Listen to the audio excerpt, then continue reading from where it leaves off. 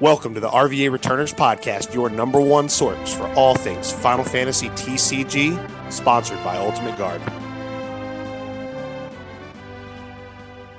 How long had I been out? Had it already been a week? Ever since I got the news that the Manderville detective was off the case permanently, I haven't been myself. There's a lot happening, there's a lot been happening since I've been out. We're moving offices. Don is going to be going to the West Coast to try to finally put this case to bed. I don't know what to expect. But all I know is I need to really get it together. And so, John, you are still going to Arizona, right?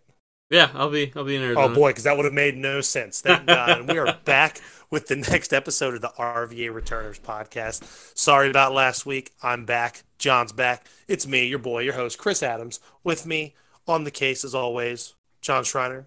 John, say hi to everybody. Hi, everybody. Oh, man. So, yeah, dude, got a lot going on. Been really, really busy. Getting ready to move. The competitive season's coming to a close. Just been real busy with work. It's just, life is busy. I'm getting married, and it's pushing 30 days now. So yeah, that's like the big one right there. Days. Yeah. Oh yeah. So yeah, been a busy fella. How about you, John? I feel like I haven't talked to you in ages. That's because I have been neck deep in an old mistake, Chris. It's a bad idea, like whiskey and car keys. I've been playing World of Warcraft again because Classic has come out. I'm sure everybody knows this. It's a huge, huge buzz. It's the talk of the town. A bunch of us FF players all playing World of Warcraft. A bunch of people, everybody, pretty much everyone interested at all in coming back has come back to experience what things were like in the Dark Ages. Man, you're a good one because I can't do it. I sucked a huge part of my life away doing that in the early days. Yeah, I'll tell you. I can't bring myself to do it. I missed like a day, and I'm like, I'm so behind. And it's like, that's a horrible feeling, dude, right? You don't want to be like, do anything else for one day. It's like, I gotta get home early from locals. Like, no, that's not, it should be the opposite. Man, it's like Fire Emblem, who? I'd be in some serious trouble if I hadn't gotten a Nazqual, and I was still hanging on the Nazqual in Arizona. Because well, no, Fire Emblem too. Fire Emblem's great for when I'm like on a flight path or I've got some long runs, just auto running for like 10 minutes. There's a lot of downtime in Classic WoW. And then the Final Fantasy VIII remaster came out, so that's also like waiting. It's just waiting for me. Just chomping at the bit. That's right. So, I've just been busy in the nerd sense. In the life sense, everything is just pretty much the same. I'm going to Arizona this weekend. I've like not thought about that at all. I kind of need to like put that together. But it's going to be a good time. Anything, and you're just going to like take the stick with the handkerchief like some kind of cartoon hobo. No, just carry that on the plane. I just fly out and buy everything at Walmart while I'm out there. Just get like some clothes, just literally bring a deck in a pocket and call it a day. That's all you need, man. It's the dream, the absolute dream. But John, we've got a lot to talk about this week. We've extended the ranks some more. Season 2 of our Octagon has kicked in. FanFest was happening over with the European community. There are a couple Crystal Cups that have happened since we last spoke, and the Nats format's been announced. John, we have so much to talk about. That sounds busy, Chris. It sounds busy. Boy, howdy, you're telling me. And John, there's only one place we go where we get busy. Do you know where that is? I think it's the news.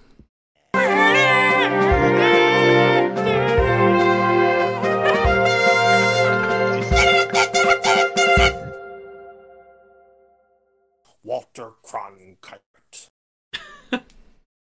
So first up, I said we extended the ranks one more time. Last week we made an announcement that we did add 3 new players to our team. Of course, John, I know you're excited because now we're rounding out the Jersey boys. We've added Dan and Alex to the team. Right. Yeah, that's exciting.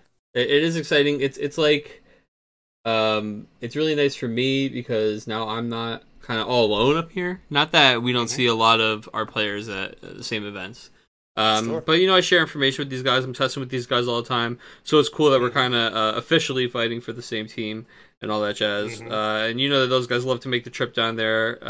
We try and test and do everything together as much as we can. So it's nice to round it out. Absolutely, and I believe the jersey order has been placed for them, and not just them.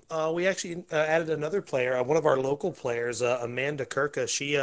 She bubbled at the Lightning Crystal Cup in Richmond, and that's a whole other story altogether. But she's really been on the grind and has been improving nonstop, and like just has really just been a positive force for the game in the scene down in Sova. So we're actually glad to have her on board as well. Maybe we can get her that Nats qual before it's all said and done.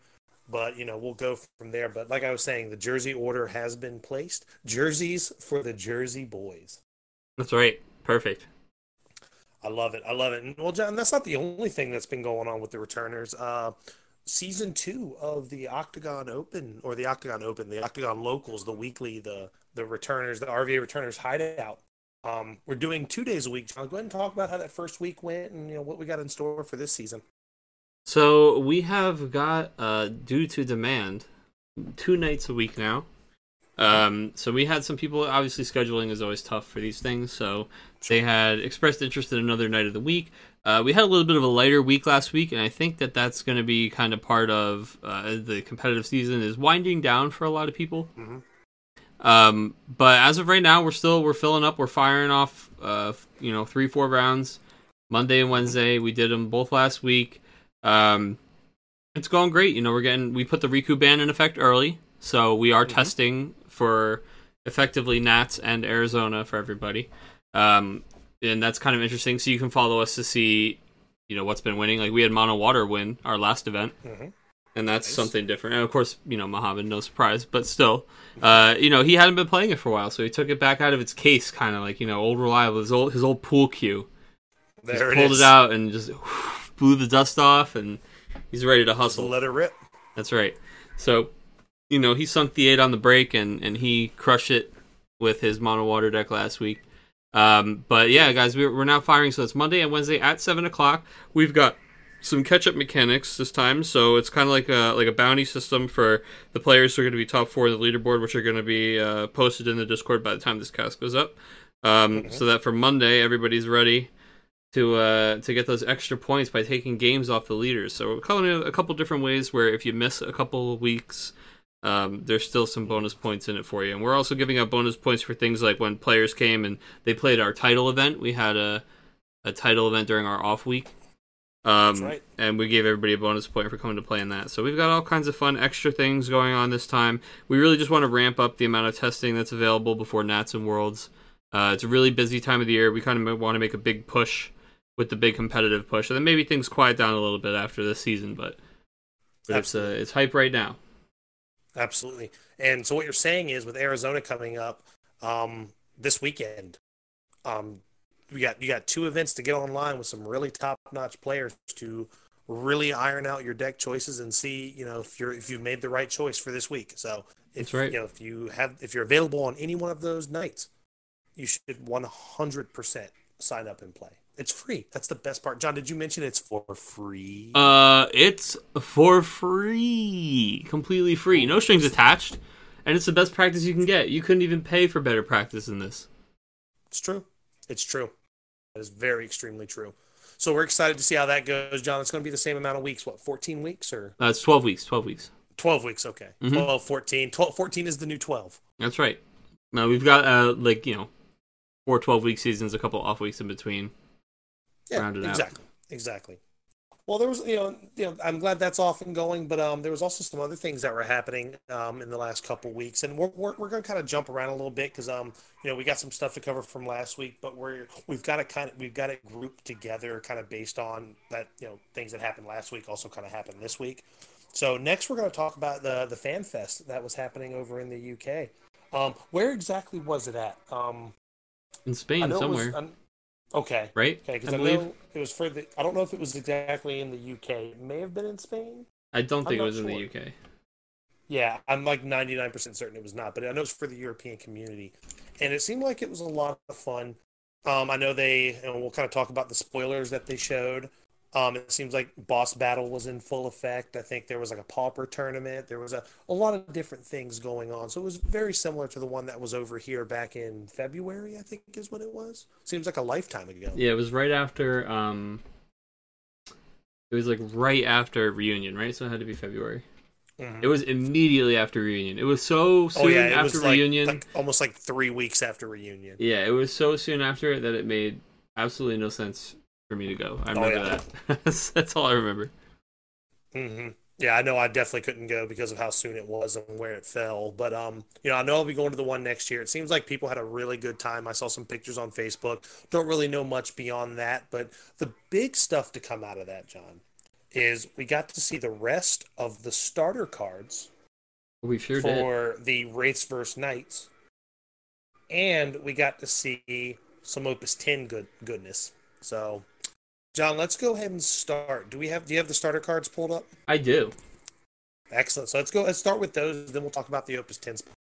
All right, so we saw. Oh, go ahead. I was gonna say a couple weeks ago we had seen the Earthfires, pretty much all the starter cards in that: the Terra, the Kefka, the Shantoto. Mm-hmm. I believe it was an Ace backup as well. Yeah. I think there was one more. I don't remember. Somebody. But Onion Knight. Yeah. I don't know. No, maybe not. We already saw Onion Knight and the other one. But yeah, we had a couple cards. Mm-hmm. I'm sorry, whichever character it is we're forgetting. Yeah, I don't think we are, because I think it was 4. It was 4, right? Exactly What'd you 4. say? It was Shantoto, Kefka, Terra, Shantoto, Kefka, and Ace. Oh, and Ace. Yes. Yeah. We did it. Mm-hmm. Nailed it. We did it. Yeah, so this time we've got another 4. It's 2 wind and 2 lightning cards. Mm-hmm. I'm going to go ahead and read them off here. So we've got, coming right up at cost 6, it's Vaughn, a Sky Pirate. When Vaughn enters the field, reveal the top 5 cards of your deck. Play 1 forward of cost 3 or less among them onto the field. Then shuffle the other cards revealed and return them to the bottom of your deck. If you have received 5 points of damage or more, ladies and gentlemen, perform this action twice instead. I think this card is really good. That's pretty crazy. That's what I'm saying. I think the card's good. It's a really neat aggressive card. Obviously, it's a Sky Pirate, and I think it does have some title implications, because I'd love to be able to look at top 5, get a Balthier, put it into play, then search my deck again for a Fran, or look at if you play the starter Balthier, look at the top 5 again and grab a Sky Pirate out of it. You just cycle through so many cards. So I think it's an excellent title card in that regard. But I think it has some constructed applications as well, especially, if in the next set, I know 12 support's supposed to be really, really big. And there's another Sky Pirate that was shown that, and the fact that it's not color lock, it's not job lock. It's just cost, and it's honestly pretty generous. Yeah, and turns out there's a lot of really good 3 or less drops that you would love to just slap on the board. And heck, slap 2 of them on the board. Heck, Renoa this guy. Much. Slap 4 of them on the board. That's what I'm saying. I think it's a really good card, and I think it's very fairly costed for what it does. This is one of the best, maybe not the best green Vaughn card. No. But I think it's good. I think the card's excellent. I do think it'll see constructed play in a deck that does have these lower drops, but is still playing enough of a build-up game where you can play this guy for 6 and not feel bad about it. You know what I mean? Yeah, he's probably pretty alone in being on that top end in that deck, because you want to hit the 3 drops unless. But yeah, definitely a fun card. And he's searchable. There's so many ways to search him, and over 2 colors. So it's really, really good. There's a Pinello backup that just searches for like the whole damn engine now, right? So it's like it's A+. Pretty much. There's a Pinello that searches for a Vaughn. If you're playing him in like a Wind Lightning deck, you can use Gramis to search him. So there's a lot of ways to get him going. Yeah. All right, coming up next, we've got the other wind forward here is a 3-drop Kane in Wind. His job is, and this has been stirring the pot, Chris, his job is Holy Dragoon. Holy Dragoon? Holy Dragoon, Batman. Is that an inconvenient job? But we'll get to that in a second. Of course, he's Category 4. Haste. Sure. Kane does not receive any damage except battle damage. Mm-hmm. He has an S ability, Gugnir, which is just another copy of Kane, no other cost. Until the end of turn, he gains plus 5,000 power and first strike, and he's a 5k. So he's a 3-drop 5k with haste. And he doesn't receive any damage except battle damage. Gungnir, or I think Gungnir, like the name of that lance. I'm probably butchering it. Sure. Like the Holy Lance. It's like the ultimate weapon in a lot of games. Okay. I don't know. I'm kind of medium on this card, truth be told. I just think it not being just a straight up Dragoon is pretty rough. I think, you know, he's category relevant, obviously, because I think there's a lot of ways you can build a category 4 deck. Mm-hmm. I think, you know, he's a solid one of in some decks, because, like, especially if you're playing against a deck that's like heavy burn damage, like you see fire across the table, you're like, oh, I'm gonna play this guy. Mm-hmm. So, I mean, he's fine. I don't think he's gonna be doing much. I think he's got some good title implications for 4, but that's really about it. I don't really know. What do you think, John? Yeah, I mean, so you look at the card and it's easy to be disappointed in the things it doesn't do. Mm-hmm. But if we look at the things it does do, then you think about, okay, well, he doesn't take any damage except battle damage. But he's a haste forward. So you're not going to put a 5k down and haste him in like, all right, here we go, time for some battle damage. Right? Mm-hmm. Most of the time when you're playing this guy, it's going to be, I'm threatening a point of damage unless you remove him. And the easiest kind of, I'm, going to remove your small, hasty guy damage, or removal is damage. So I think that ability is actually really pertinent with a situation you would normally play him in.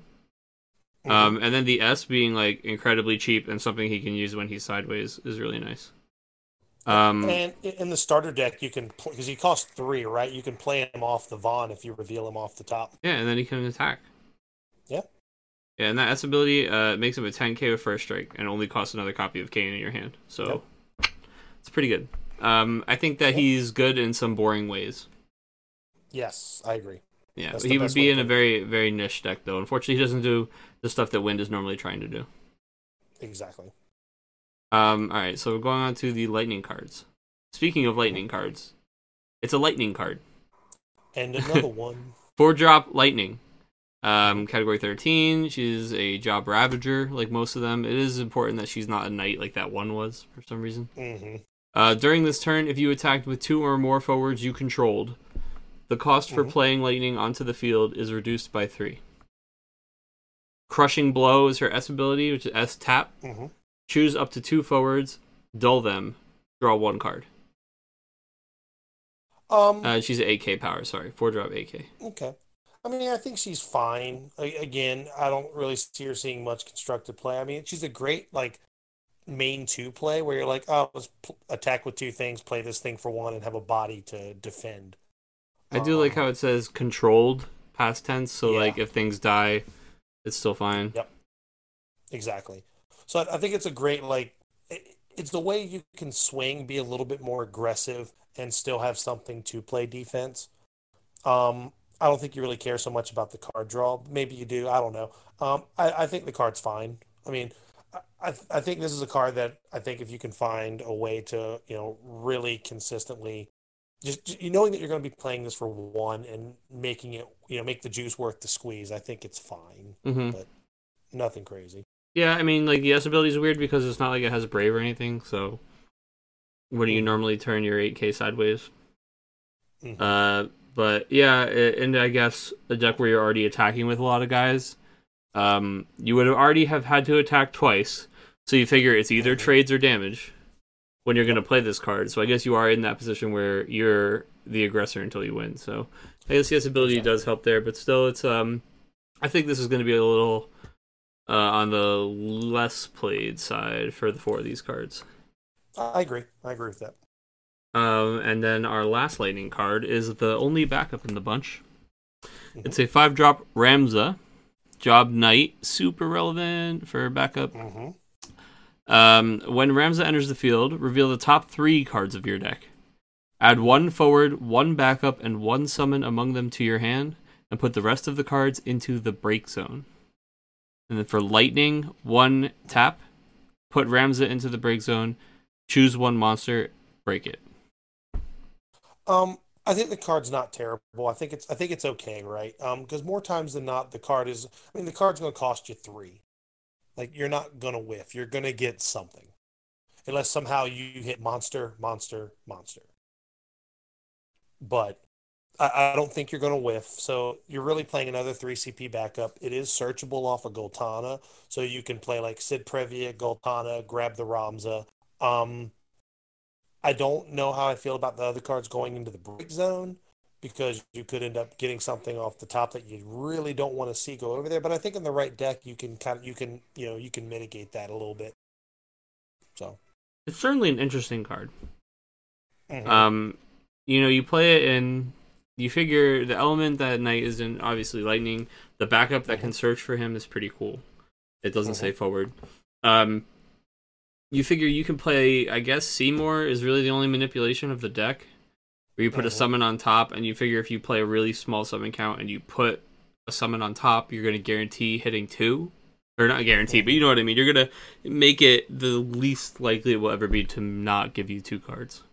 And in that world, it feels pretty good. But that's a lot of setup, and then now you have to play that Seymour, and I have to play it first. And I think it's a really interesting card, but it's like a...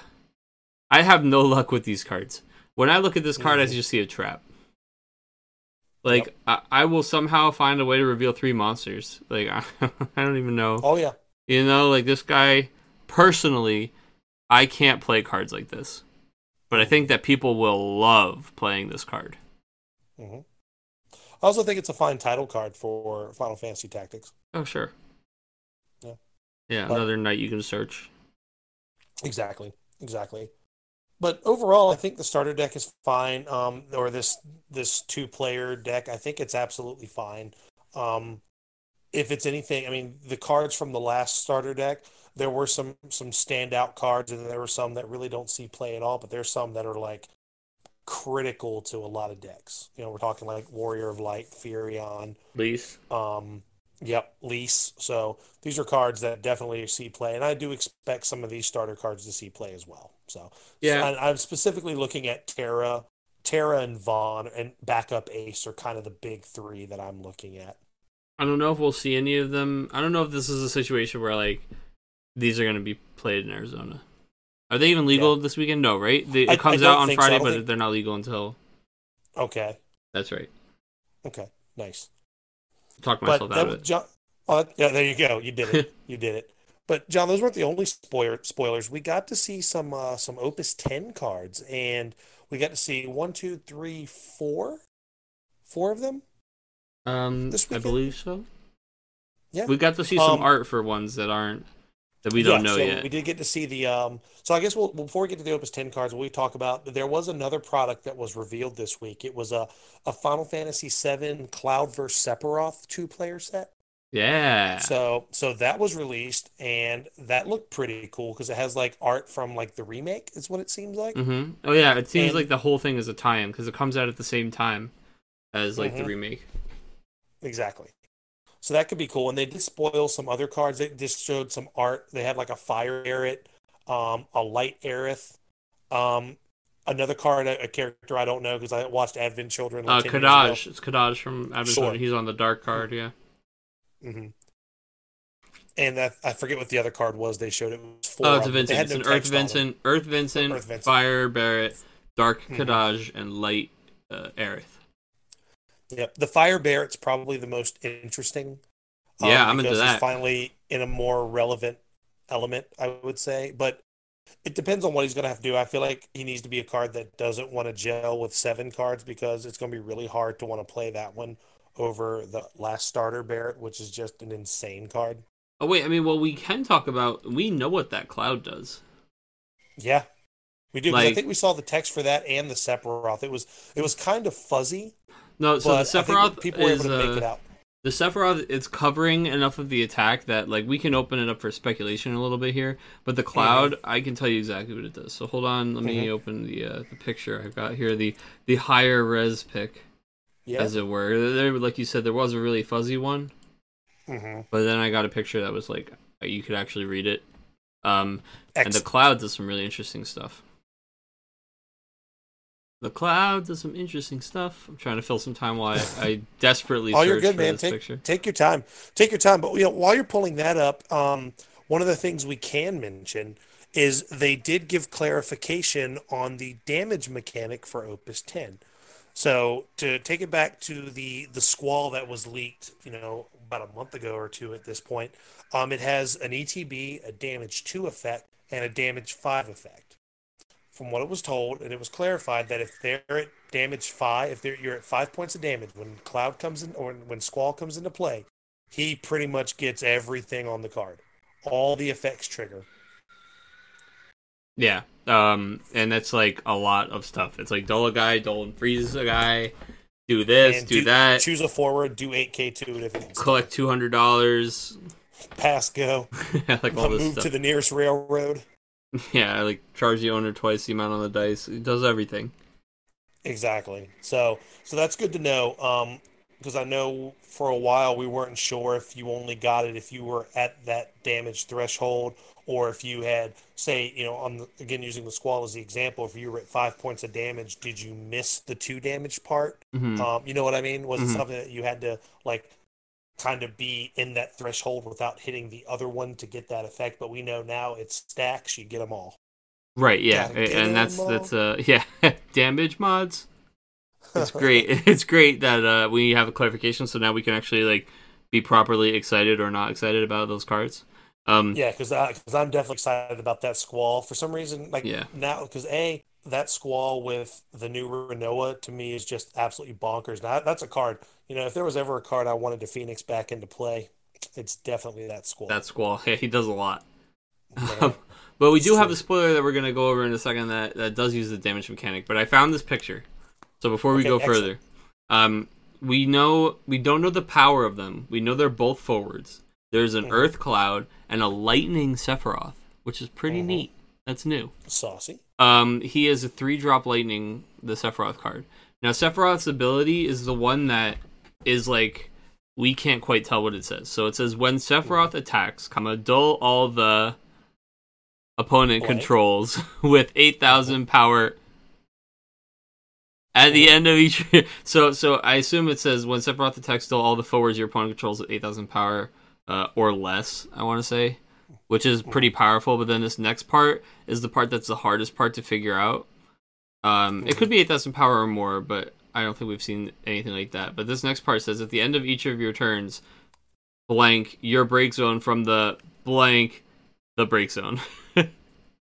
Man. So at the end of each of your turns, and the only thing I can imagine that it would be something your break zone from the something feels like remove your break zone from the game, right? Like what else is there? Something your break zone from the something. You're putting the clues together. Right, exactly. And then it's something the break zone. So I imagine that it's gonna be something where you either constantly are removing your whole break zone and then you're adding new cards, or you're doing there's some kind of crazy stuff happening with the Sephiroth. I have no idea. Speculation can run wild on this guy. But Cloud, we know what Cloud does. Cloud we don't know what his power is, but he is a forward. We don't know his cost. But Cloud is an Earth forward that says put one Category 7 forward into the break zone. That's an action ability. Search for one forward that costs 1 CP more than the forward put into the break zone, and play it onto the field. You can only use this ability during your main phase.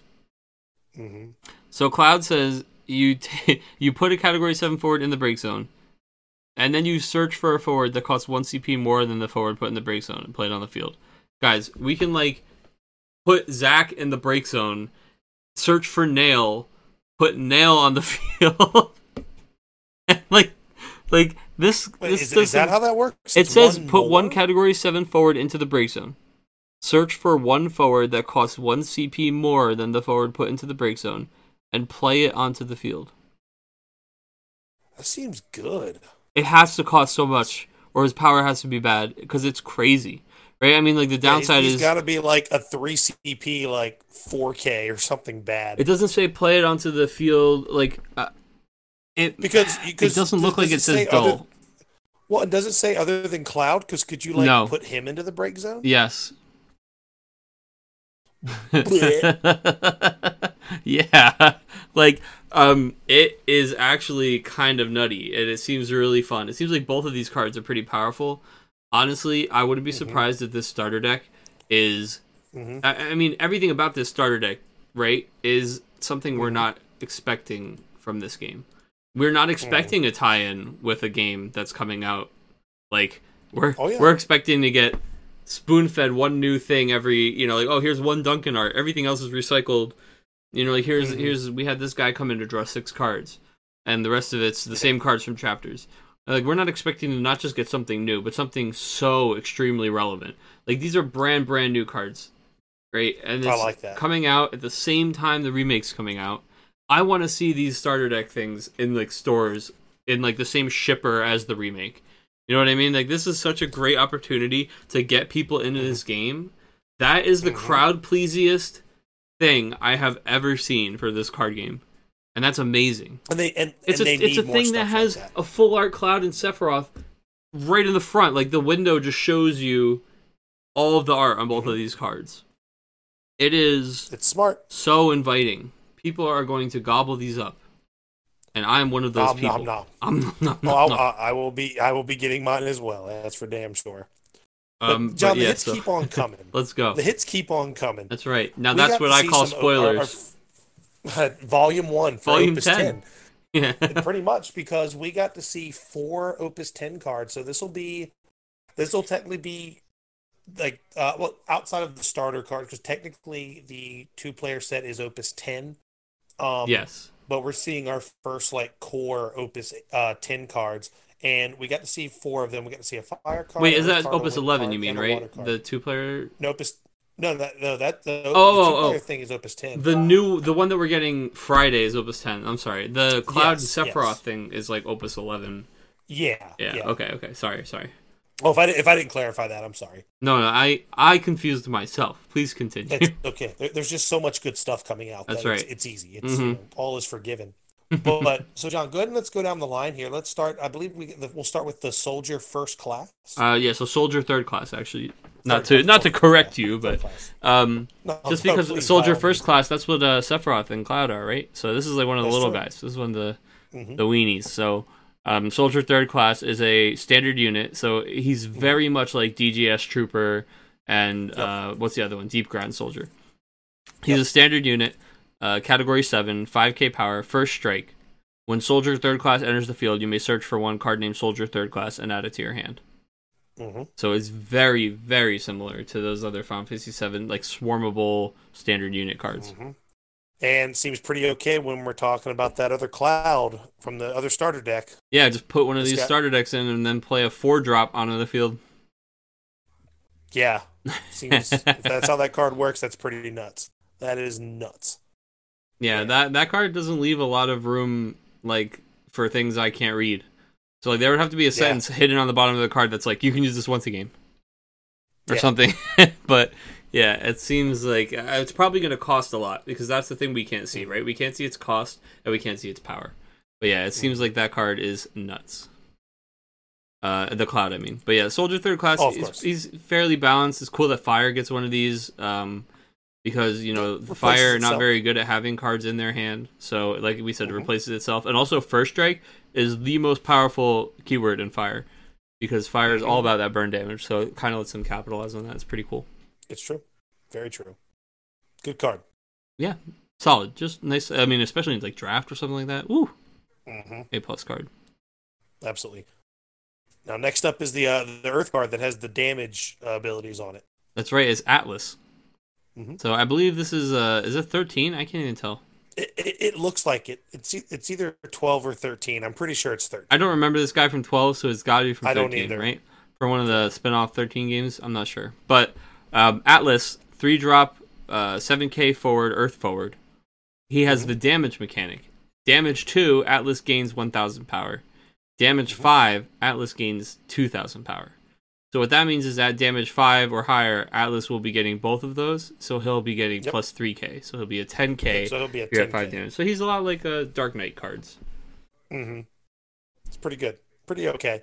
I mean, probably fine and like limited, just to have yourself a little, just something like that can stay there and possibly not die. I mean, it's a card that's probably just going to be, binder fodder for the most part. I'm going to call this a tutorial card. Very much what so. I mean by that is every time there's a mechanic or something, they give you a card that's like the elementary school worksheet equivalent of like, do you understand damage? Look, at damage 2, he'll gain 1, and at damage 5, he'll gain 2. So what does that make him? It's like, okay, cool, now that you understand how Atlas works, here's Squall. Exactly. It's things like that. So it's like, this guy he's a named card. It's kind of weird. He's not like a multiplay. He's just like a big dude in Earth. And normally the big Earth dudes are like standard units that are okay in draft.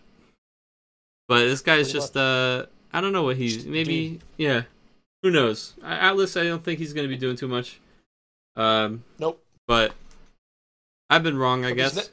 Yeah, well, we definitely flip it around because these next 2 cards I actually really, really like. And we'll start with, I believe it's Flora? It's a Sky Pirate, that's all I know. All I know is she's got a hoverboard looking thing, and she's a Sky Pirate. Man, that's 2 Back to the Future references in one day.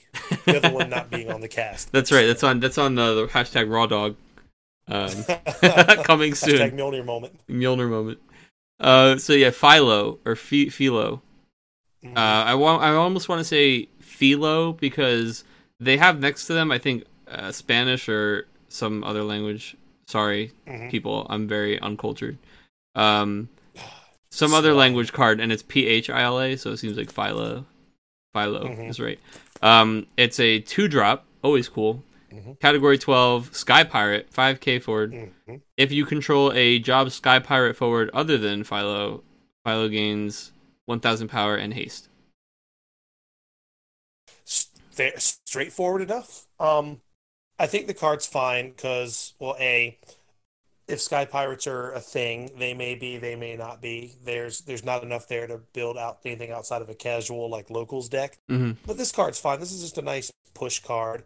I wish it had a little bit of evasion like Adele, because I think anytime you would have this card, you'd probably just rather have Adele. But she looks like Adele dyed her hair and ran away. There it is. Ran away. She's Adele in disguise. I'd be fine with that. But like it's a 2CP Sky Pirate, which is fine because you can search it off of so many things. The fact that if you control another Sky Pirate, which I hate that it has to be a forward. You're using to search for. Let's say Sky Pirate forward. Yeah, that's fine. That's fine. So you're probably not playing it constructed unless you're really all in on that job title, because then you get access to the backup Pinello. So then you've got a 2CP 7K at that point. So I think it's fine. I think it's a decent title card, maybe like a one of. The problem I'm having with title is that title deck's starting to get really, really crowded. And really, if it's not named Balthier or it can be a really big body, it might not be good enough. But I think it might be worth like a one of. But I don't know. But I like the card. It's a step in the right direction for that job. So, Chris, I have a question for you real quick. Yeah. For this next card. So you go to see a movie, and they have a bunch of trailers before it, and they show you kind of like the Dora the Explorer first, right? They show you like the next Jurassic Park movie, like something that's like, it seems exciting. It seems like maybe the big thing they're showing you, but right before the movie comes on, they show you something that makes you question why you're even at that movie that you're about to see. You're like, they hit you with the Star Wars trailer. You're like, well, this is a goddamn Star Wars trailer? You're like, I need to like go outside and collect my thoughts. I'm not even ready for like whatever Marvel movie's about to play.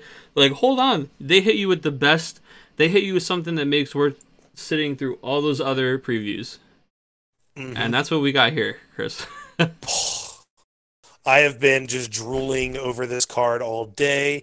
John, tell us about this new Ash. And it's our second legendary we've seen of Opus 10, because the Squall, that's the box topper, is also a legendary. So this is our second legendary we've seen.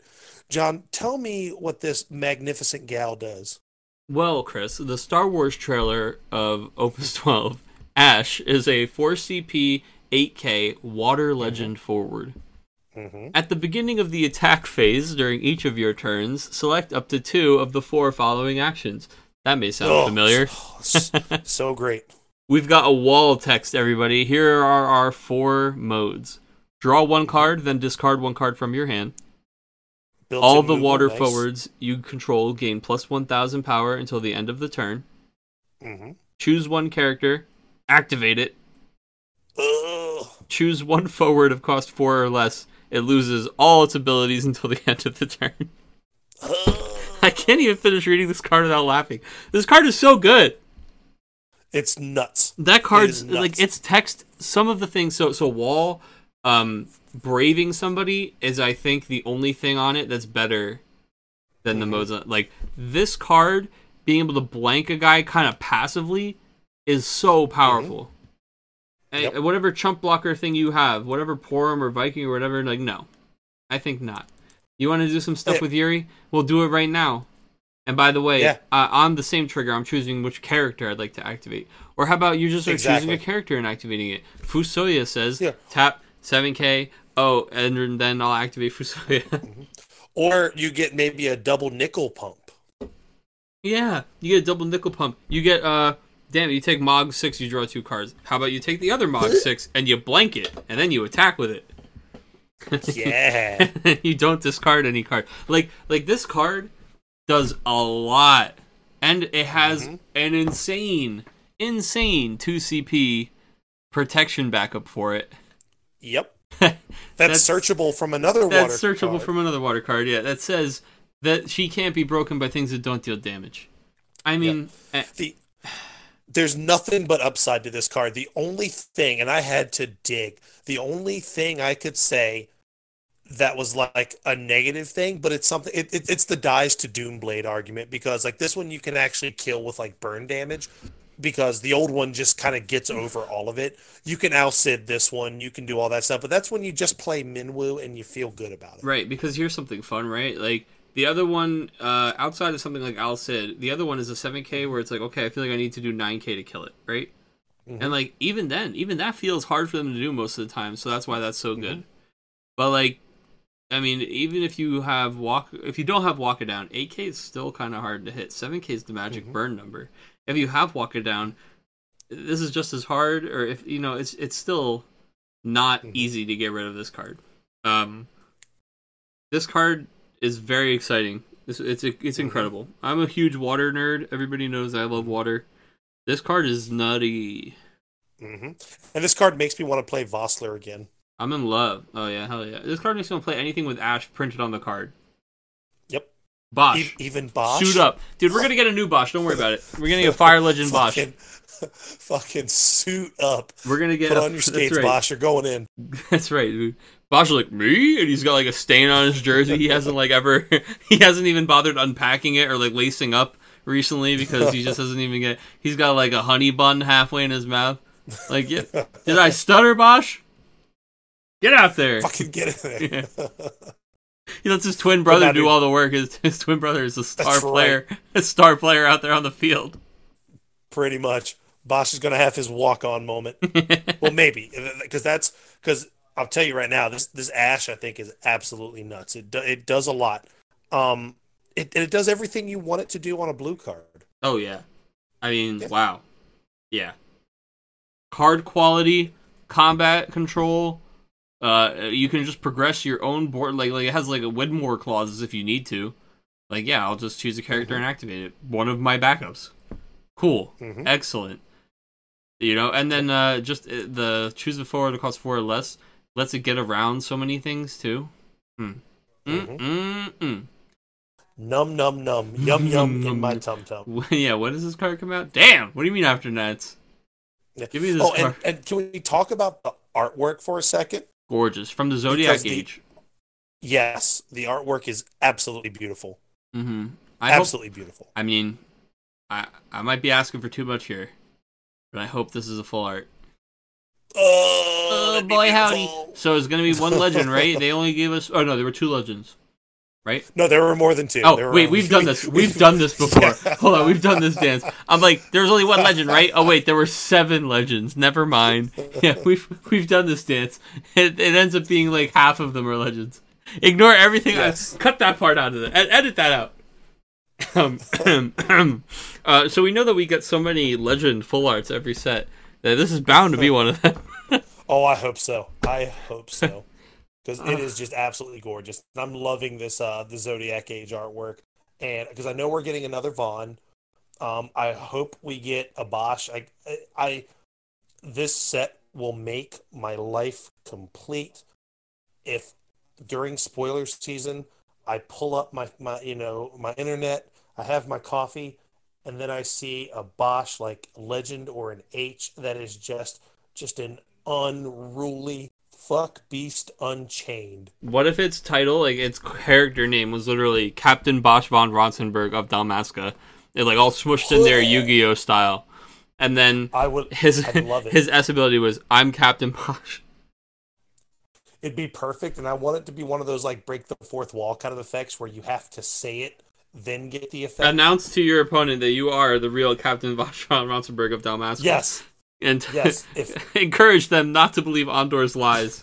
Bosch gains 3,000 power, haste, first strike, and brave until the end of the turn. I would say that shit at the top of my lungs. Nothing's stopping you, Chris. That's not. That could be a requirement on any card that you'd like. Oh, man, but it would have to be here. I would need it here. But no, I can't say enough good about this Ash. I think it's fantastic. Can't wait to play it. I think the card is good. I think it's immediately going to find a home in Water decks, Water X decks, because other than the give all your water forwards 1,000 power, nothing on that card is color locked. And that's, to me, that's great. Dat Ash. Great. Dat Ash, though. Dat Ash. All right. I can talk about Ash. We could have the Ash podcast. So absolutely. We have to move on. Absolutely. But moving on here, we did have one of the things that happened last week that, we didn't get to cover is we've had 2 Crystal Cups since our last cast. And, I want to give a big shout out to Chris Matisky for winning the Fire Crystal Cup. And then Jason Z winning the Wind Crystal Cup this weekend. Mm-hmm. So 2 returning Worlds players again.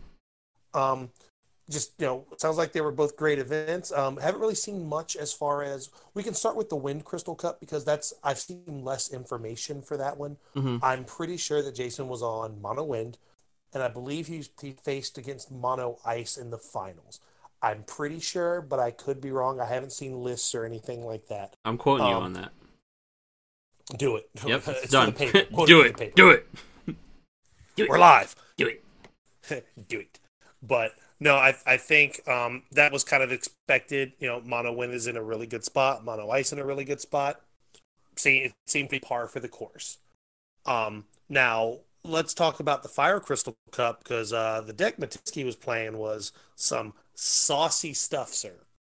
Yeah, he brought back one of his old classics in a very not old classic kind of way. Indeed, in a new old-fashioned way. That's right. As the songs say. But there was some Mog 6 in there, just all kinds of sauce. And that makes me happy to see. You know how I get my engine gets revved up when I see, a Mog 6 sighting. Any version of it. Well, I don't see, so I'm here on FF Decks, and I don't see a Mog 6 in his list. What? I thought there was a Mog 6 in his deck, or am I thinking of another deck? I don't see, it says Dark 6-ing, like Vice King, except with the VI being cap. But I don't see a Mog. I just see the only 6 characters I see Locke, and then he's got backup.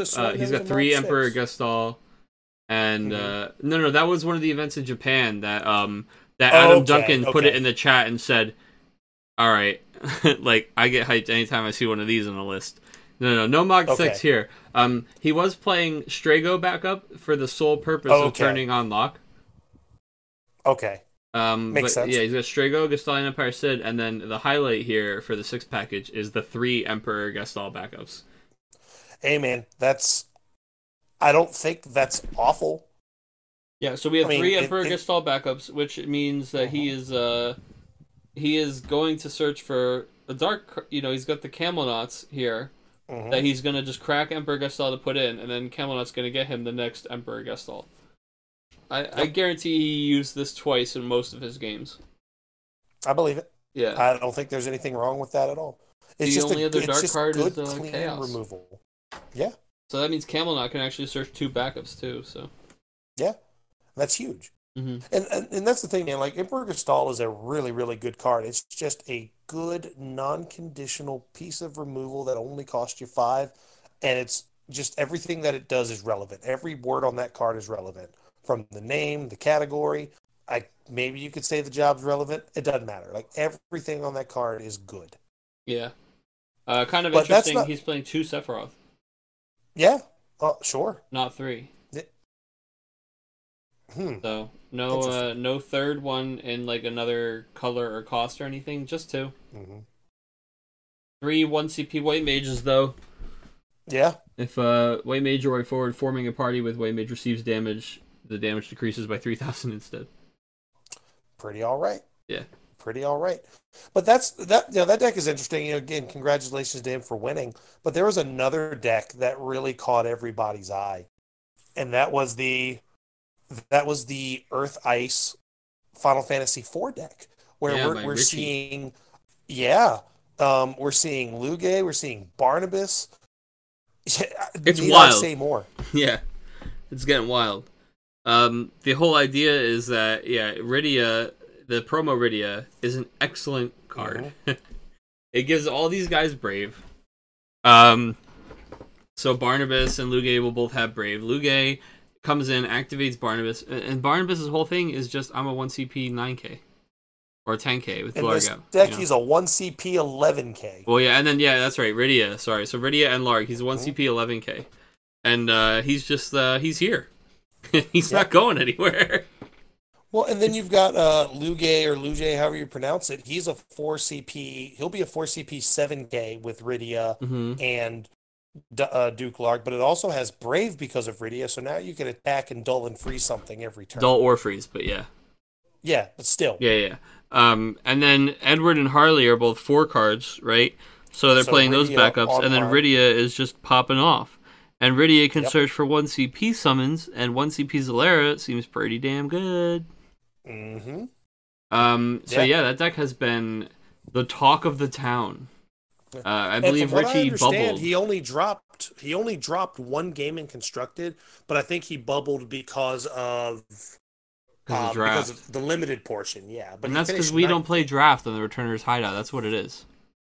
Mm-hmm. That's all it is. If we had prepped our champion Richie, who likes to come play in our tournaments, we had prepped him. No, but really, like you said, it's stormed Swiss. It's all I heard were these like war stories of like just like shell-shocked soldiers who had crossed Barnabas on the front lines. Well, because I'm pretty certain, like, you see Barnabas at the table, you're like, oh shit. Because here's the thing: you see a card like that, you think 2 things.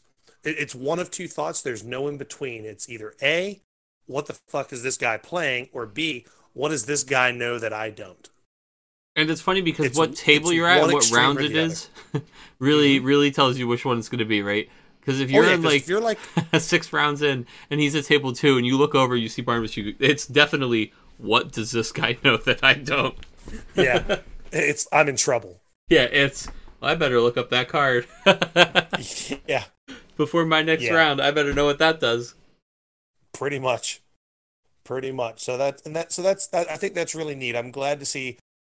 Whenever I see, a meta get stale and you see some of the same old, somebody always comes with something like that and just really like revitalizes you. You're like, man, this is something that was probably tested a lot. He saw the lines and put it together and it worked. Like that's the big thing. It worked. All right. This is going to be a little bit of a hot take, but it needs to be said. And people are going to listen to this, and people are going to say that, like, I am bad, or I don't know what I'm talking about, or I'm just, like, kind of dreaming and stuff like that. But this game does not have enough tournaments, does not have enough players who have played enough games for that meta to be set in stone by any means whatsoever. The meta is so fickle and changes based on what happens in tournaments. If somebody, if literally 4 out of this top 8 were something just because a bunch of people at the tournament played it, all of a sudden it would be meta. And it's like, this game, there's so little data, but people are so used to extrapolating these assumptions from other games where there's a ton of data. And I think people get themselves in dangerous corners. And things like this Barnabas, this just shows, like, guys, the meta in this game is so wide open, and the only thing in between you and being able to play other decks, and the only thing in between you and the meta not being stale is, like, you trying those things out. You need to try them over and over and over again until you figure it out, and it's like, yeah, that's not easy. Like, that is work. But if you put the work in, I promise you're going to find stuff like this, and it's going to work. And, like, it's everywhere. It's everywhere in this game. It's easier in this game than any game I've ever played.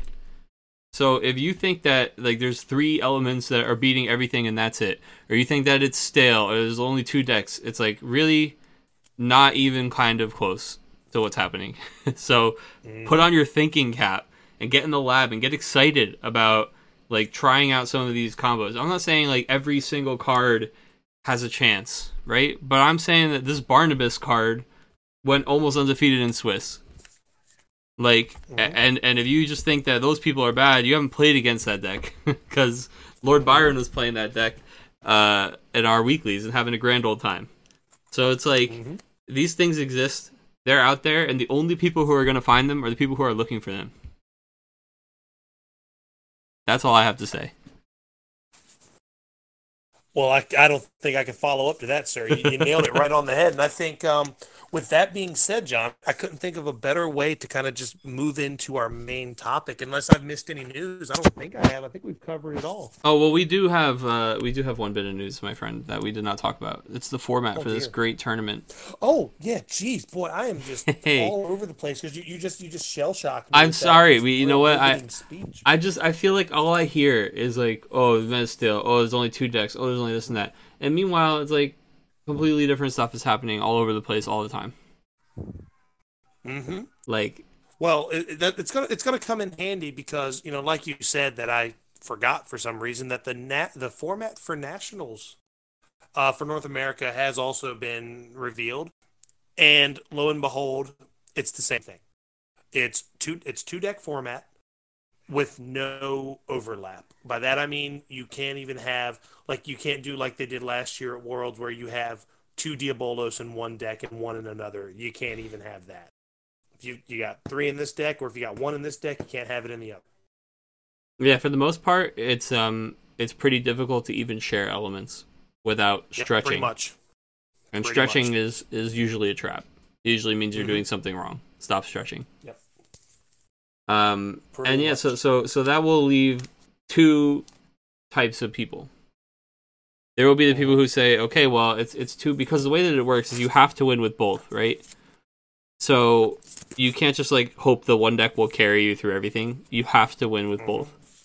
So people are going to be playing, you know, the way they're doing that. They're going to be playing Ice, they're going to be playing Wind, and people thinking that those are just the 2 decks that are the only viable options to take. It's like, man, somebody's out there who is ready to beat those decks, and somebody's got that as their weird B deck. And they're going to hit you with something normal with the A deck, and by the time you see the B deck, you're in trouble. Right? Because it's like, the 2 deck format is the time when these weird decks come out. Because you only have to grab one game. You know, if you figure, like, your super meta deck's just going to take a game off, you kind of have 2 shots for your homebrew to take one. So even the better players, even the players who, you know, put up these really consistent performances, have a higher chance of playing something.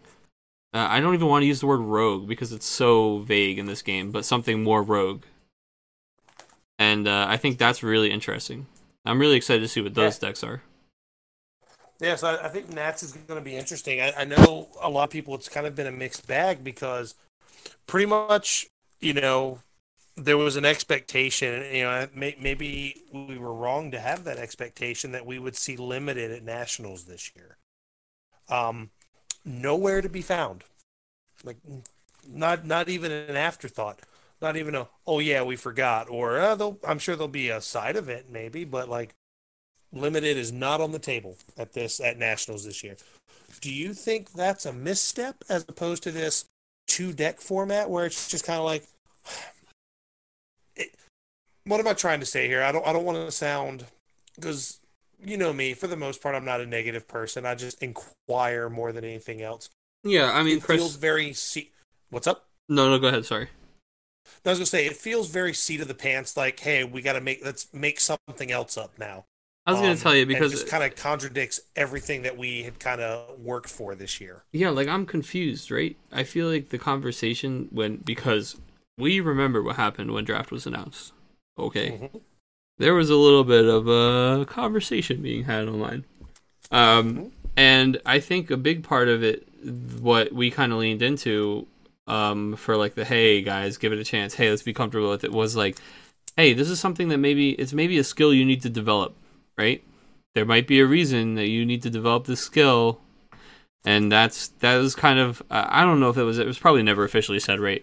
But it was definitely something that we were all saying, hey, you know, I would definitely be more comfortable with hearing somebody say you have to do this if there was a reason I could see. Was definitely there. And I don't know. I mean, we talked about people practicing draft and stuff like that. I don't know how many people are really going to be. I don't think the argument really holds water. Like, I spent so much money practicing draft, and now it does. Like, okay, come on, for sure. Come on. You know, nobody told you to go do that. Exactly, you're full of shit. Yeah. But I think that it is a little weird because it's like, oh, here's another brand new format we're testing out, and we're testing it at Nats. How come we keep trying these formats at like these really high level events? Now, to be fair, I just want, like, my favorite thing about Nats last year was just jamming games with all the people, like all of the people who traveled out. Whether they were at Nats or not, everybody who was there had like that passion. Some of the best games I jammed were the title games right outside the ballroom. Like, it's just so fun to jam. And the 2-deck format means we're playing best of 3. It means we're jamming so many games of Final Fantasy on Saturday. We are jamming so many games. We all know my favorite games from Nationals last year. Oh. The whole goddamn hotel room knows my favorite games from Nats last year. Chris, it breaks my heart. I'm not going to get to share those games with you this year. I know. It breaks my heart, too. It really genuinely does. Just the timing. I know. I mean, no pun intended. Literally, cards getting married. Like, it's like honeymoon or nationals. Yeah, I think I can understand that decision being tough.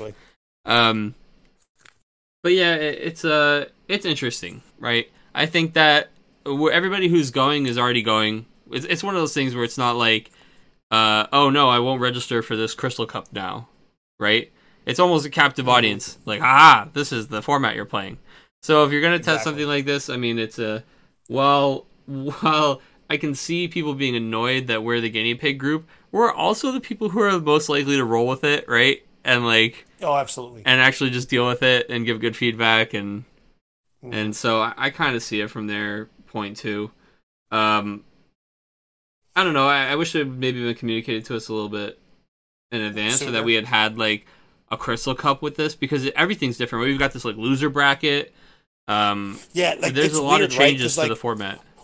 It's still a top 32 cut, but if you're 6 rounds, which is weird. 32, it's 6 rounds, top 32 cut. But if you're in 17th through 32nd place, you don't get a 2 out of 3 set. It's literally like almost like a loser's bracket in a fighting game tournament, where it's if you lose here, if you lose that one game here, you're just done.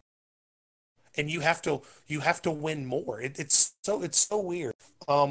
It's and this is why I keep saying it feels very seat of the pants, because here we are, maybe a little over a month away, and it's like, oh yeah, we're doing it this way, and now we're doing it this way. Oh yeah, also that top cut we've that's been the same since day one. Oh yeah, we're throwing a curveball there too. It just seems really just unnecessary, if that makes sense. If I wanted to run a tournament the way that they're running Nats right now, I would have to ask for tournament rules. Right. Well, also too, right? Like if this is how top 32 is going to be, just do 7 rounds of Swiss with a fucking top 16 cut. It's the same thing. Yeah, and then do your double LM type thing, honestly. Yeah. But 5 rounds, or sorry, 6 rounds feels real weird. Last year, we had the extra round. I get it, because of the buys. We did an extra round, and everybody knows how that messed everything up. But we did 8 rounds, so we're going from 8 rounds to 6 rounds. And I don't know. I mean, I have to have an amount of trust. I have to have a degree of trust that this isn't going to be the worst thing ever. It's going to be fine. and we're gonna have a good time. Okay, it just feels weird. Follow me on this one. It feels very well because follow me on this one. Day one's over. You finish like 18th. You know, your tiebreakers finish you at 18th. Oh, it feels like shit. You cut that, and there's going to be some X2s that don't even make it with 6 rounds. Mm-hmm. So now, say you make it, your tiebreakers have you at 18th. You get up early, you come in the next day to play for potentially 5 minutes, and then you're done because you don't even get that second game. Now, like, how do you choose who plays what deck? Like, right. That's what I'm saying. Like, and if I'm wrong on how I interpreted that 17 through 32nd is not a 2 out of 3 set, because I'm pretty sure it's a best of 1. That's what I thought I saw. That it was just like single elimination for those 16 people. Yeah. So and people who fall into the. So how does higher seed get to choose what deck first? Is there a blind pick? Like, that's the thing. So it says in best of 1 elimination rounds, you may choose either deck before the match begins. See, to me, that's just silly. To me, that's just silly. Just do 7 rounds of Swiss and a top 16 because that's pretty much what you're doing. You're giving 16 other people an extra round of Swiss. Mm-hmm. That's it. And to me, that just seems National seems like the wrong stage to do it. Yeah, it's I don't know. We'll see how it goes, right? We have no choice. Yeah, like I said, it's a captive audience type thing. Like, I can't be like, well, I'll just wait for the next one. Like, I'm going. That's not even going to happen. You've got my money. Like, I don't know what to say. I'm sure it'll be a good event. I really am. I'm crossing all them fingers and knocking on all the wood that we get that art as a playmat. Like, give it to me. Oh, dude, that'd be sick. God, dude, the fact that it's Final Fantasy characters holding Final Fantasy trading cards. That is so cool. This art is for us. Wall you're looking. This isn't art for like this isn't just art for something Final Fantasy whatever. You know, like this can't just be reused for. This is for us, and that feels really cool. So I really hope we get that on sleeves or a playmat or both or something or whatever. Absolutely. But yeah, I think that the format has been getting a mixed reaction, and like you said, we'll see how it goes. I think that one way or the other, we're gonna know after this Nats whether or not it's sticking around. I agree, but again, you hate to see the event that you've practiced for and played for be like this kind of like weird formatted that just hasn't been. Look, there's a lot about the format of this tournament that is difficult to practice for. Yeah. Including the enormous mental game involved in a 2-deck format. Mm-hmm. Yeah, it's not easy. It is not easy. But it's okay. It's absolutely okay. Because there's one more, technically 2 more events, but this is this weekend coming up, and this is how we're going to segue into our main topic tonight, John. We've got the Arizona Crystal Cup this weekend. This is the last Crystal Cup with a Worlds invite on the line. And also the day before, the Riku ban is officially in effect. The Riku ban. Now, it seems like, with that being said, I don't really know what to expect, or maybe we do. Because it seems like there's not been a lot of decks playing Riku at all. Like, if you look at Japanese events, if you look at some of the, I haven't seen the top 8 deck from the Fire Crystal Cup or the Wind Crystal Cup overseas. Was there a lot of Riku there? All right, so let me look at the water deck here. Or, sorry, the water deck, I just say. At the Fire Crystal Cup. Not even close to the water deck, but, all right. And Riku is the 1, 2, 3, 4, and the 20th most played card. So yeah, it's really, there's a lot of mono wind, and mono wind decks I think don't play Riku. Exactly. And obviously there's 1, 2, 3 of the decks here that are definitely playing it. But I see why, right? It's leaving soon. people are transitioning away. You kind of feel like that guy, the guy who's still playing Turbo, the guy who's still playing Dataluma. It's not banned yet. Like, all right, buddy, you know, you're the guy who's still playing Riku. That being said, I was the guy who was still playing Riku when I qualified, and then the next day when I would have qualified again, and Riku, I was very happy was around for that weekend. And I'm not saying I rode her coattails, but, you know, it only got me a couple of wins, and but I was talking to somebody this weekend who was talking about, you know, modifying my deck and taking it to LQs this weekend. And I said, well, I agree that my main win con in that deck was not Riku. The importance of Riku and that alternate win condition can't be understated. Like, I actually still would not have done what I did without her. So, I think that it is still a strong card. And I think that the reason it was banned isn't because it was winning every tournament, but it was because the card was, again, like we've covered this, was operating outside of what was supposed to happen with that card and that win condition in general. So I'm glad, though, that pretty much all these events since have shown that, again, like I stared directly into the camera and said earlier, I feel like there's so much room for everything to have time at the top. Like, Riku was not going to dominate this format forever either way. It's never like that. In this game, it's never like that. So, I'm not surprised that we're seeing less of it. I'm surprised it fell off so quickly. But as soon as something gets banned, the wind is gone. It's out from under the sails, and it is on to the next thing, you know? Mm-hmm. No, absolutely. So, with that being said, John, what decks do you expect to see? Mono Ice, Mono Wind, Still Wind Water, and Earth X decks, I think, are going to pop out. Like, all of a sudden, I think there's going to be a bunch of Earth X decks. Whether people are playing Earth Lightning, Earth Wind type of value builds, Earth Ice, whether it's similar to Richie's, or some of the Japanese lists, which are a little more monster heavy, or it's more like just the traditional Earth Ice decks. I think that these decks are going to start popping out because people are fishing for their second deck. Or you're fishing for your ace up your sleeve. If I walk into that room with Mono Ice and Mono Wind, everybody in that room knows how to play against everything I've got.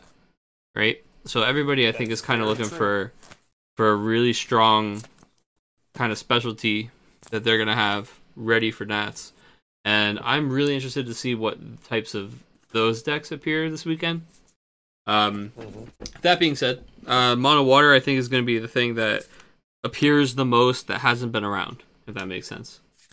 But I think that a lot of the stuff that's been around is still going to be around. Because it's safe, it's comfortable, it's very consistent. There's a reason that the tournament's going to be flooded with people playing Mono Wind, because it's a consistent deck. It does the same thing almost every game. It's easy to know what you're supposed to do. Right? The path is clear. I play the guys that activate the guys. And then I use the guy that taps things to win the game. Like, and I just do those two things together, right?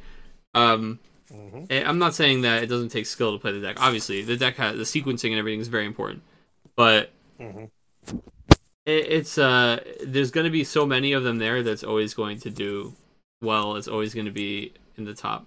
I think that Mono Wind and Mono Ice are going to see a lot of play, both at this weekend and going forward in this meta, because they've kind of established themselves already, and less experimentation is required, right? Just copy somebody's and go to town. Exactly. I think another major player this weekend is going to be Fire Ice. Oh, yeah. Fire Ice kind of takes the wind apart. That deck's always going to be there. Kind of takes the wind decks apart. Yeah. It does. It's pretty. It's a pretty easy win for that deck, to be honest. So I don't know. Now, John, obviously you've got your Nats qualification already, so the pressure's off for this weekend. But I know you'd love to come out of this event with a Worlds qualification. Are you locked and loaded, or do you know what you're playing? I would love to say yes, but I can't. I would love to say I'm just sold on this. I'm sold on X, and I'm playing it. I've played a lot of Mono Ice, and I've played a lot of Mono Wind, and people are going to roll their eyes at me, but I don't really enjoy playing either of them. So I'm trying to enjoy playing something else, right? That's why I played the Waterwind with our boy, with our Ultros. Oh man, tentacles, seafood left soup. and right. I might be playing Mono Water this weekend. I have a Water Earth Final Fantasy IV deck that I'm working on. Mm-hmm. It's kind of the evolution of the Prince deck a little bit. Mm-hmm. It's tough. It's a tough list. It's always been a very difficult list. It's always been a very tight deck. But that's something I'm looking at. I don't know if I have the time. Mono Water is something I'm extremely comfortable with, and I kind of just want to see how we do. But all in all, I might end up just playing Mono Ice or Fire Ice this weekend. Now, also too, am I not mistaken? This will be the first and I believe only Crystal Cup here with Opus 9 Limited. Yeah, it'll be interesting. And Opus 9 Limited. How do you feel about that? So I thought that this was going to be a very, very important Opus 9 Limited dry run for Nats. Turns out, nope. This is the only time Opus 9 Limited will matter. Now here's what I wonder, right? Opus 9 Limited does not feel like Opus 8 Limited. Everybody agrees. Oh, absolutely. Is maybe that why we aren't seeing it at Nats? Oh, I love the conspiracy theory, and I'm fine with that logic because I do think it's that bad. I think that Opus 9 and Limited is not even close to how... Because remember what happened, and we talked about this on the cast too. Sorry, guys. For, you know what, we got a lot of throwback, callback jokes for you loyal fans out there. That's right. On some episode, at some point recently, we were talking about this. And I've completely lost my train of thought, and I now need to cut. Well, no, we were talking. It was when we had Curtis on the cast with us. That's right. It was Curtis. We were talking about Opus 9 Limited. Yes, the Opus 9 Limited, and I think that when Opus 8 Limited, when we were trying it, we were like, hey, remember when we were complaining about this? Just kidding. Sorry. It feels really good. Right? Opus 9 Limited, I think people were trying really, really hard to be like, no, guys, look, it's fine at the beginning. And nobody bought it. I didn't buy it. Yeah. I've tried some Opus 9 Limited, and you feel like you're just missing some really important pieces. It feels very Bahamut Zero. You know, it's like a win or don't win.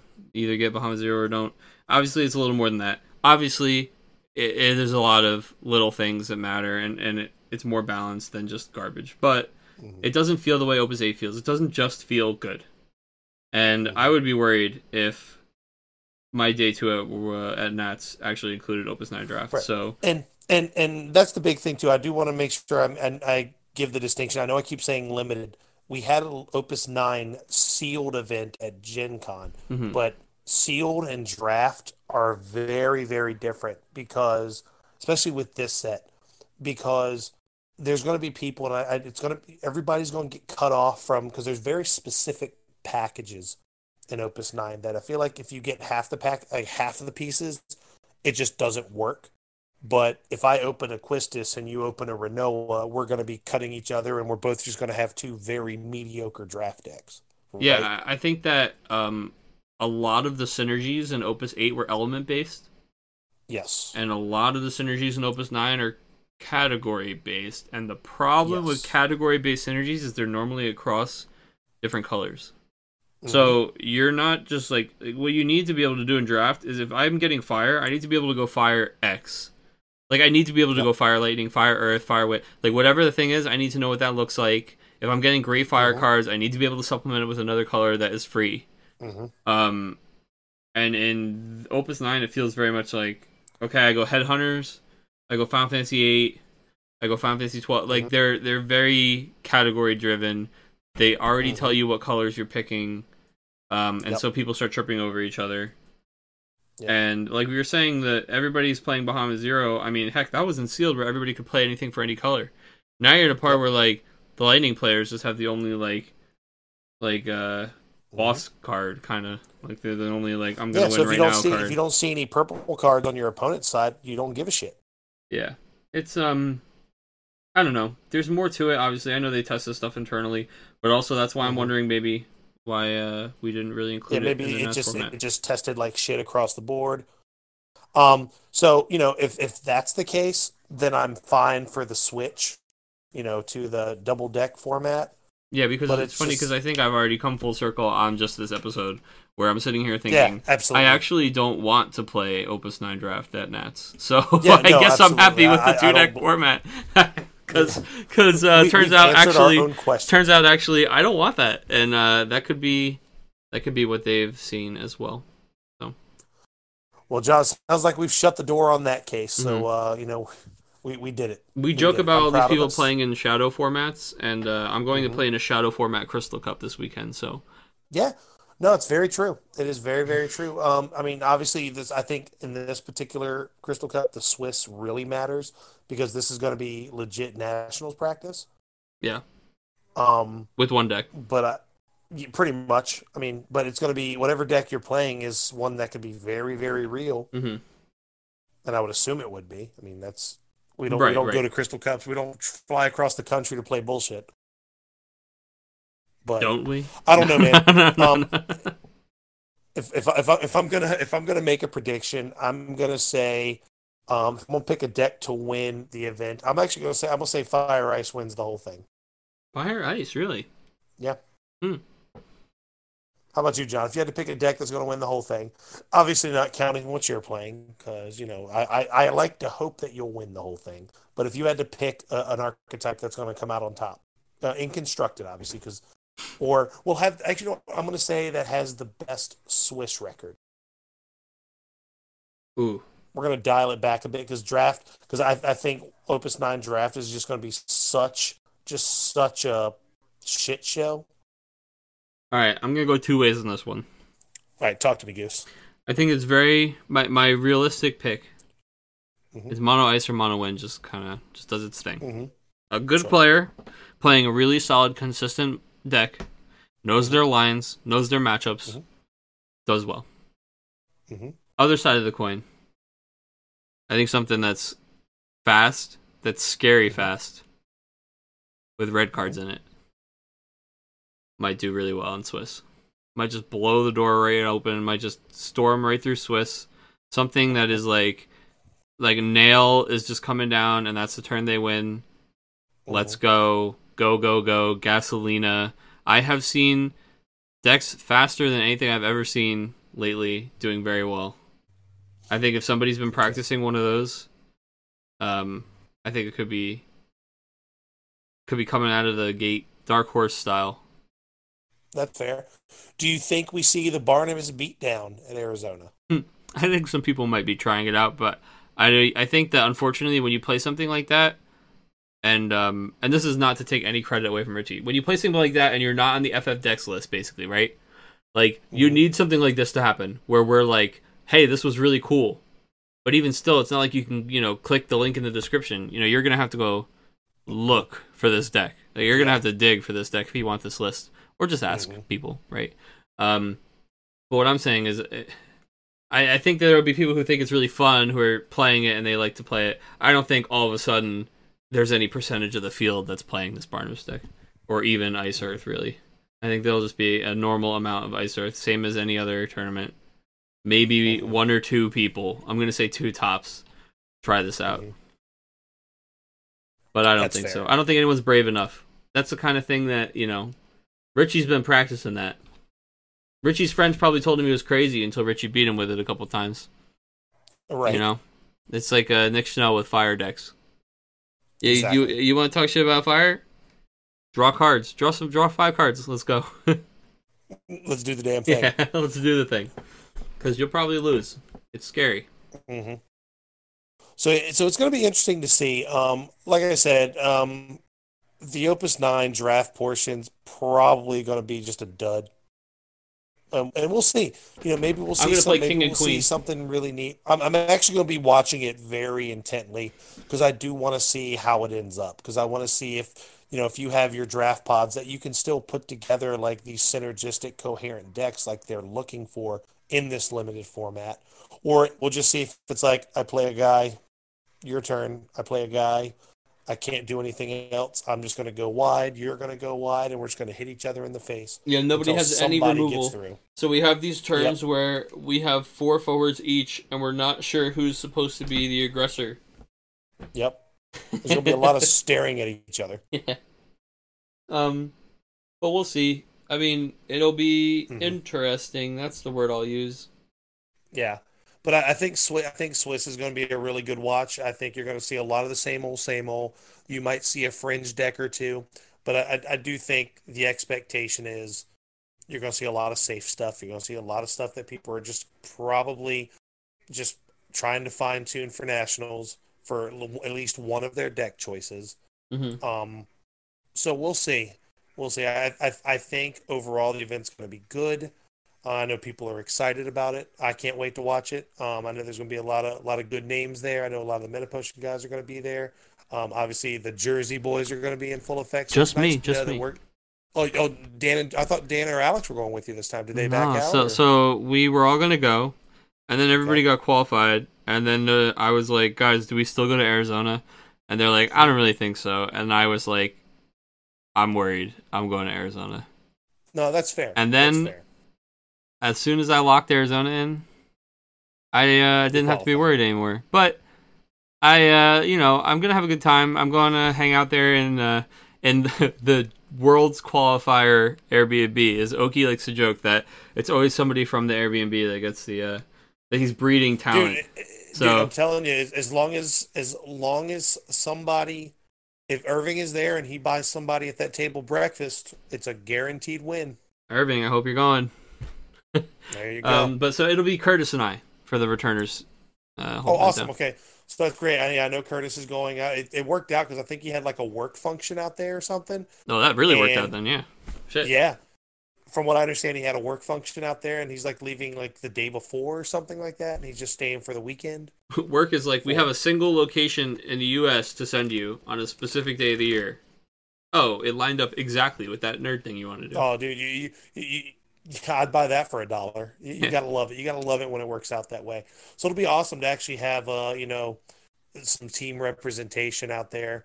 That's really great to see, and I'm really glad to see the team growing, because I know this season's been kind of rough mentally on not only myself but Adam as well, obviously, because he's still taking a break.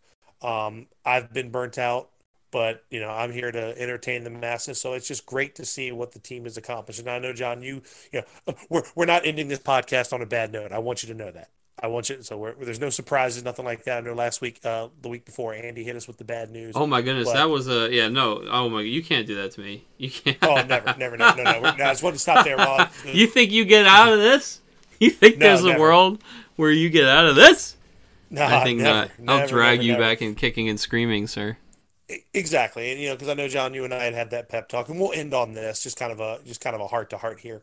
I know for a while I was just didn't care, had zero desire to pick up cards. Like I personally haven't played in locals in like 3 weeks. I haven't touched a Final Fantasy deck, and I don't think I've touched Final Fantasy cards. I played in one local since Gen Con, and that's all I've played. So, and I know, you and I had a little heart to heart, and I was like, John, what am I doing? I'm losing my edge. And that was even doing the podcast. I was just like, John, I don't feel like it, man. Like, what am I doing? But put it in perspective. Where I was going with that was, I'm bringing it all to a point. It's okay. The fact that, the team has accomplished so much this year. And it would not, even though, granted, you and Curtis both qualified for Nats already, I would love to see one of you guys win so Lord Byron has somebody to be on the Worlds team with. I would love to see on, our first full year as a team having multiple Worlds qualified players. You know what I mean? Absolutely, man. And if it's okay with me sharing a small bit of our personal conversation here. Yeah. I mean, you said to me you felt kind of burned out because what led me to say how much the team had accomplished is you felt like personally, you felt like you weren't sure what you had accomplished this season. Yeah. And I said it to you, and I'm going to say it here because our fans are listening, Chris, and that is the thing right then and there. You've got fans, man. I was one of them. Man, you've got people who you reach out and touch people in the most inappropriate way. But also, that's the way I like it. Also, really though, you drive so much love for this game and this community, And I think that that's part of what we get to do here, and why I'm honored to be part of this with you guys, is we get to come here and kind of celebrate that for an hour and a half or so every week. And then, people get to put their feet up on their desk with their coffee first thing and listen to it at work and just have a great week. And that's what used to be my ritual, man. Mm-hmm. I used to send you Snapchats of me listening to the cast with my feet up and a coffee in my hand. And when you would miss a week, or when we would miss a week, you'd send me a picture of your feet on the floor. Like an empty coffee cup. Just sadness. Yeah, and then the sad trombone plays. Man, because I think that it's really easy to quantify your successes or failures when it's a trophy or an invite or something like that. And I think it's a lot harder to see what impact you make when it's like really inside people, man. It's like you're changing the way that people feel about the game, about playing the game, about the community, about and I think that we got people who come twice a week to play in these online tournaments, just with us and just celebrate it with us and hang out with us. We got people, a revolving door of characters who join the booth every week and love to chat about the game, and we all help each other get better. And we've created these excellent things that are possible because you and Adam set out with this dream to create this community, this content. And I think that the successes are hard to measure, but they are so plentiful. And you really got to give yourself a lot of credit for what you guys have helped create.